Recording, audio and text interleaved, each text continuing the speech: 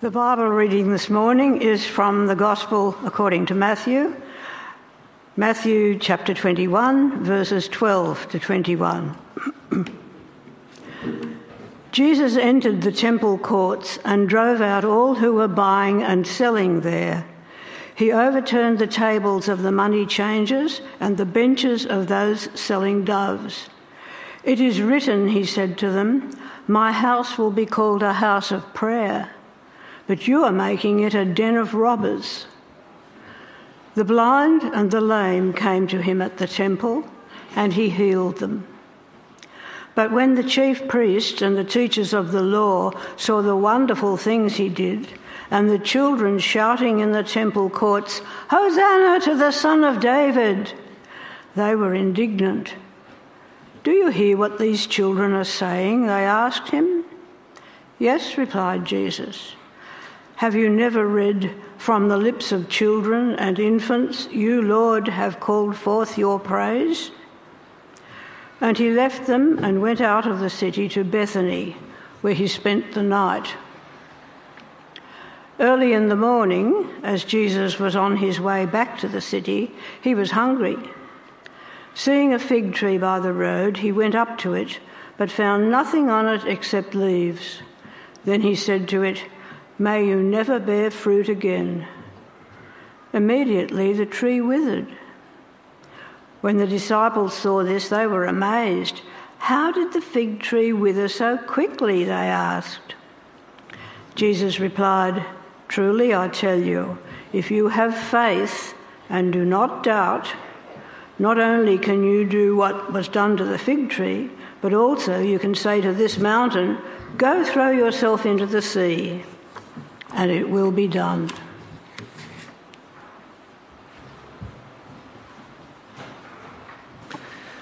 Well, good morning, everyone. My name's Stephen McKay. I'm the preacher this morning, obviously, as I'm standing up when it's time to give the sermon.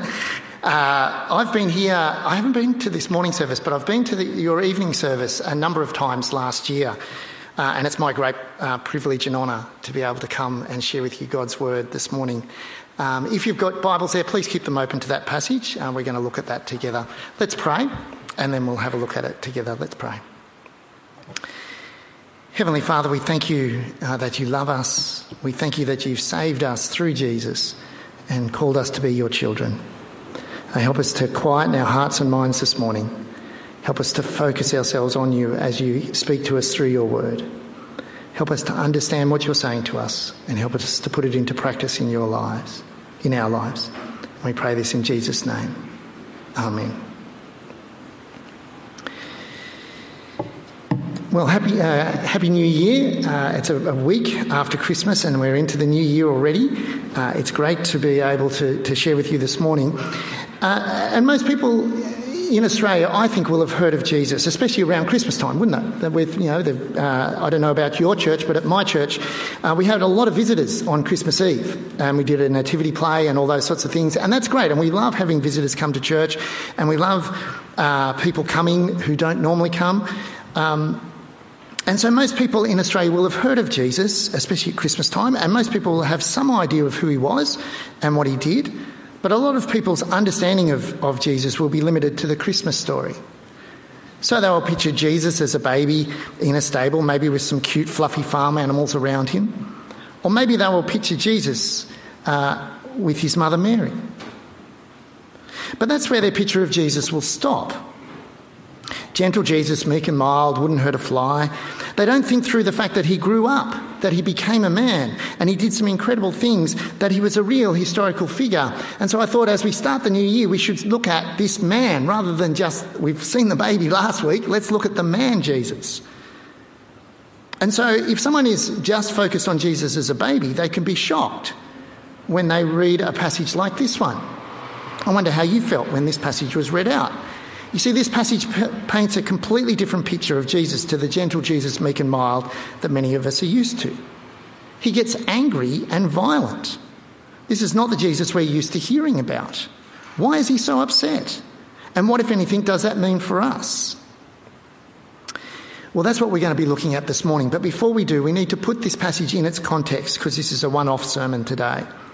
We're towards the end of Matthew's Gospel, it's Matthew chapter 21, and we're towards the end of Jesus' ministry on earth. He's just entered Jerusalem riding on a donkey, and he's entered as the Messiah, the King of the Jews, the one in David's line, the promised son of David.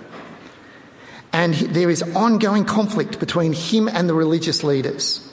And everything he does in this passage is designed to present his claim to be the true Messiah. So the first thing there in verses 12 and 13.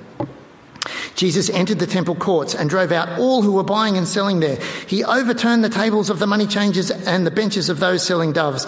It is written, he said to them, my house will be called a house of prayer, but you are making it a den of robbers. You see, the temple was the centre of the Jewish people's worship of God. It was where God had promised to meet with his people. And the Jews were to bring animals to sacrifice to God, but as lots of them came from a long way away, they would buy an animal when they got to Jerusalem, and then they would sacrifice that animal. That's why people are selling animals. But they're selling them in the temple courts, not in the local marketplace, which they could have easily been doing. Now, here's a picture, I hope you can see that, of what we think the temple looked like in Jesus' day. The passage says that they are selling animals in the temple courts. Where we think they were is the outer part, called the Court of the Gentiles, where I've put those two blue arrows. That was a part that those who weren't Jews were allowed to go into. Only Jewish people were allowed to kind of go through the doors and into the temple itself. And so they're changing money and they're selling animals just on the outskirts of the temple, in the temple courts. And Jesus is really angry. And why is he so angry? Well, I think there's two reasons. The first is the way that the Jews are treating God's temple and therefore God himself.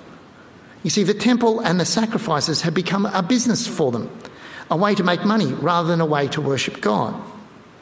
It's like turning up at someone's wedding and trying to sell wedding presents to the guests. You're obviously not there for the wedding. You don't care for the people. You just want to make some money. By the way that they're acting, the Jews are telling those around them that worshipping God is not all that important. It's just a ritual that you have to go through. Oh, and by the way, it's a way for us to make money. Jesus is angry at their lack of respect for God. It's like they don't really believe in God at all. And the temple is just a convenient place for them to make money. The second reason that Jesus is angry is that the Jews are making it impossible for the Gentiles, that means anybody who's not a Jew, to worship God at all. Imagine that you're a person from a far-off country, not a Jewish person at all, so you're called a Gentile, and you've heard about the God of the Jews, and you come to Jerusalem to perhaps find out about him and maybe even worship him. Now imagine that the only place you're allowed to go to come near to God has been turned into a marketplace with animals bleating and people haggling over prices. The Jews have made it impossible for the Gentiles to draw near to God and worship him. It's like turning up to see some dear friends get married and you can't get into the church because the whole place is taken up by people buying and selling wedding presents. And Jesus is furious.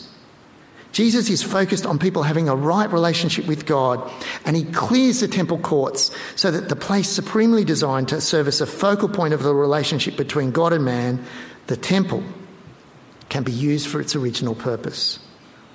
Jesus is judging the Jews, and especially the religious leaders, for their complete lack of any sort of reverence or respect for God.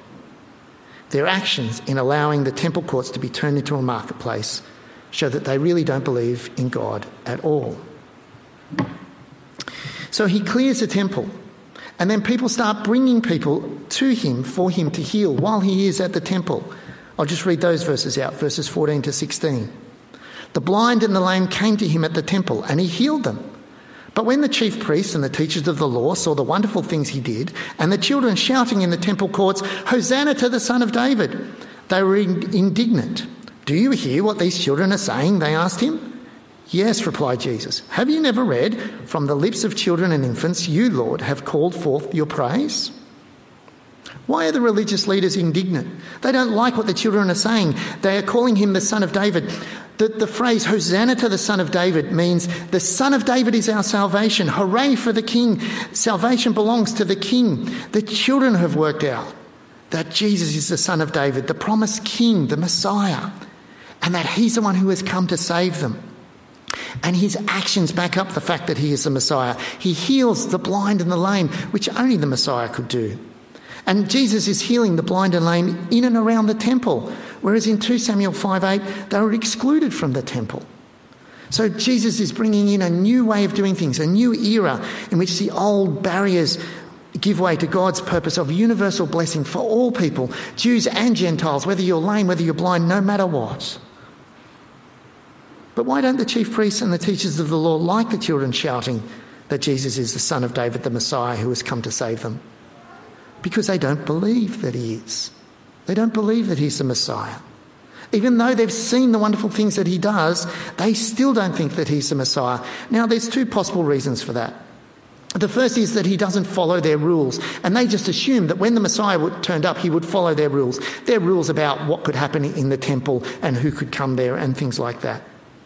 And the second possible reason is that he isn't acting like they expected him to. They were probably expecting when the Messiah came that he would be a military king, that he would overthrow the Romans and bring back the glory days of Israel. But Jesus comes as a different sort of a Messiah, and they don't think that he is that Messiah. So they approach him and ask him if he can hear what the children are saying. In other words, they're wanting him to tell the children to stop saying that he's the Messiah, because the children have got it wrong. But Jesus replies by quoting Psalm 8, which is a psalm of King David. In the psalm, David says that God calls forth praise from the lips of children and infants, and Jesus applies that psalm to himself and says that God has called forth these children's praise of him. Jesus comes into conflict with the religious leaders, and he refuses to back down. He says that the children are right and the religious leaders are wrong. The children have worked out that Jesus is the Son of David, but the religious leaders refuse to recognise the truth. And that's the end of that scene. And then Jesus goes out of Jerusalem. He spends a night at Bethany, and we pick it up again when he's walking back into Jerusalem from Bethany. Verse 18. Early in the morning, as Jesus was on his way back to the city, he was hungry. Seeing a fig tree by the road, he went up to it, but found nothing on it except leaves. Then he said to it, "May you never bear fruit again." Immediately the tree withered. Why does Jesus destroy the fig tree? Well, it's because the fig tree was used in the Old Testament to represent Israel. And just like this fig tree had no fruit, Jesus has found no fruit, in other words, deeds coming from faith, from the religious leaders. In Micah chapter 7 verse 1, Micah uses the figure of a fruitless fig tree to represent Israel's moral and religious failure. Jesus was using this image to represent the failure of Judaism and especially the religious leaders in his day. And he was pronouncing judgment on them. He's saying that if you call yourself a follower of God, and especially if you're in a position of authority, you better live up to what you say, otherwise you will be judged. Now, the disciples don't get Jesus' reference and instead focus on the miracle itself. Their question should have been, why did you destroy the fig tree? Rather than, how did the fig tree wither so quickly? They've seen Jesus do lots of miracles by this point, so they would have known that he had this sort of power. 3 times in this passage, Jesus pronounces judgment on the religious leaders of his day. Firstly, by clearing the temple. Secondly, by saying that the children have got it right, but the leaders haven't. And thirdly, with the enacted parable of the fig tree. Jesus has come as the Son of David, God's promised King, the Messiah. He comes to save all of those who will believe in him, but he also judges those who refuse to believe in him, and especially the religious leaders. So the summary of this passage is, Jesus pronounces judgment on the religious leaders due to their refusal to believe in him. So what should we do in response to this passage? We've learnt things about Jesus, that he's not just a baby, that he grew up and that he had some very strong things to say. Well, the first thing that we can learn is that we can know that Jesus really is God's Son, the Son of David, God's promised chosen Messiah, who comes to save and rule all of those who follow him. And we can know that he gets angry at those who pretend to be followers of God but aren't really. And so the first thing that we should do in response to this passage is don't be like the religious leaders. Make your relationship with God the centre of your life, not something that you just pretend to do. Let me give you an example of that. My wife was telling me about a friend of hers who goes to a church right in the centre of town, and she's a bell ringer at her church. And I thought that just meant that she was the person who pulled the bell to announce that it was time for church. But apparently it means a lot more than that. Apparently there's a whole group of them and they've got a whole series of bells. I don't know if you've heard it in town. And it's a lovely sound, isn't it, when they're doing all the different things. They often do it after someone's been married. And they have this lovely sound. And so this lady is part of that group. She's a bell ringer at her church. It's not something I'm used to. It's not the sort of church that I normally go to, but it's a lovely sound when I'm in town and I hear it. But this lady was confiding in Heather that she really just goes to church because she gets to play the bells. And she likes it's a fairly formal church, I think, and she likes the ceremony of the church and the bell ringing and the music. But she really doesn't listen to the Bible being read or the sermon. And she really doesn't have a relationship with God. Now, she might call herself a Christian. She certainly will call herself a churchgoer. But in the end, she's just pretending. She's there for the music, not for a relationship with God. God is not at the centre of her life. And this passage is saying that Jesus does not care for people who are like that. But he's not angry at the religious leaders just for that. He's also angry with their actions, the way that their lack of faith in him and God led them to stopping the Gentiles from coming to worship God. Now, we know that we don't need to come to a particular building to worship God. But the warning still remains that as we gather together here at church, don't stop people coming to church to meet with God. Now, how would we do that? Well, I'm not sure we'd set up a marketplace out the back there, and people couldn't physically get through the doors or couldn't hear when they came in. But we could do other things. Me at my church, hear you at your church, that would have the same effect. If we don't invite people, then they may never come to church. We may struggle to make people feel welcome when they come, and so if they're not made to feel welcome, they may not come back. We might speak or act in ways that make newcomers feel uncomfortable. We might even look down on people who aren't the same as us, like those Jews did to the Gentiles. Or we might do things in a way that make it hard for newcomers to understand the language you use, the vocab, the inside jokes. We need to make every effort to make our church services as welcoming and accessible to newcomers as possible. And the reason for that is not just so that our church will get bigger. It's not because of that. It's so that they will come to know Jesus as their Lord and Saviour just like we do, and put God at the centre of their life like we have. We need to make our church a place where people can come, feel welcomed, and meet with God through Jesus. And that's what Jesus is asking us to do. And the last application from this passage is that if you are a follower of God and Jesus, I want you to know that you will meet people like these religious leaders, and that you might get persecuted for truly believing in Jesus and following him. Let me give you a recent example. This happened last year. Daniel Andrews, the Victorian Premier, remember a few months ago? He claims to be a follower of God. He's serious about that. He says he is a follower of God, but he calls the Bible's teaching on abortion and homosexuality, and I'm quoting him here, absolutely appalling, bigotry and intolerant. And when a Christian man, Andrew Thorburn, was appointed as the CEO of the Essendon Football Club, he called for him to be sacked immediately. Andrew Thorburn ended up resigning one day after taking that role.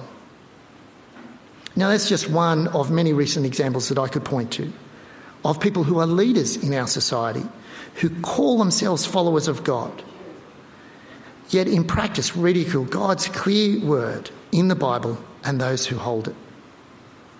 It happened in Jesus' day. It will happen in our day too. Don't be surprised as our society moves further away from its Christian heritage, that more and more people will become hostile towards Christianity, even those who claim to believe it and are in positions of authority. And what should we do in response to this? Well, I think that we are to hold firm to the truth of the message about Jesus and the clear teaching of the Bible, even if we get ridiculed for it and even if it costs us our jobs. For even the children in Jesus' day knew the truth and cried, "Hosanna to the Son of David. The Son of David is our salvation. Hooray for the King. Salvation belongs to the King." Our cry should be the same, no matter what the rest of our society is saying. Jesus is our Saviour King, and our job is to continue to trust in him despite what everyone else says. Let me pray for us. Heavenly Father, we thank you that you sent your Son into this world as the promised Messiah, that he was a baby but he grew up to be a man, and that he died and rose again to pay the penalty for our sins, to bring us back into a right relationship with you, and to assure us of a place in heaven with you when we pass away or when you come back. Help us to know that to be true, to trust in that, to make people feel welcome when they come to church and invite people to church so that they can hear that wonderful message too. And help us to hold on tightly to that message despite the persecution that we get. And help us to do that for your glory, Lord. Amen.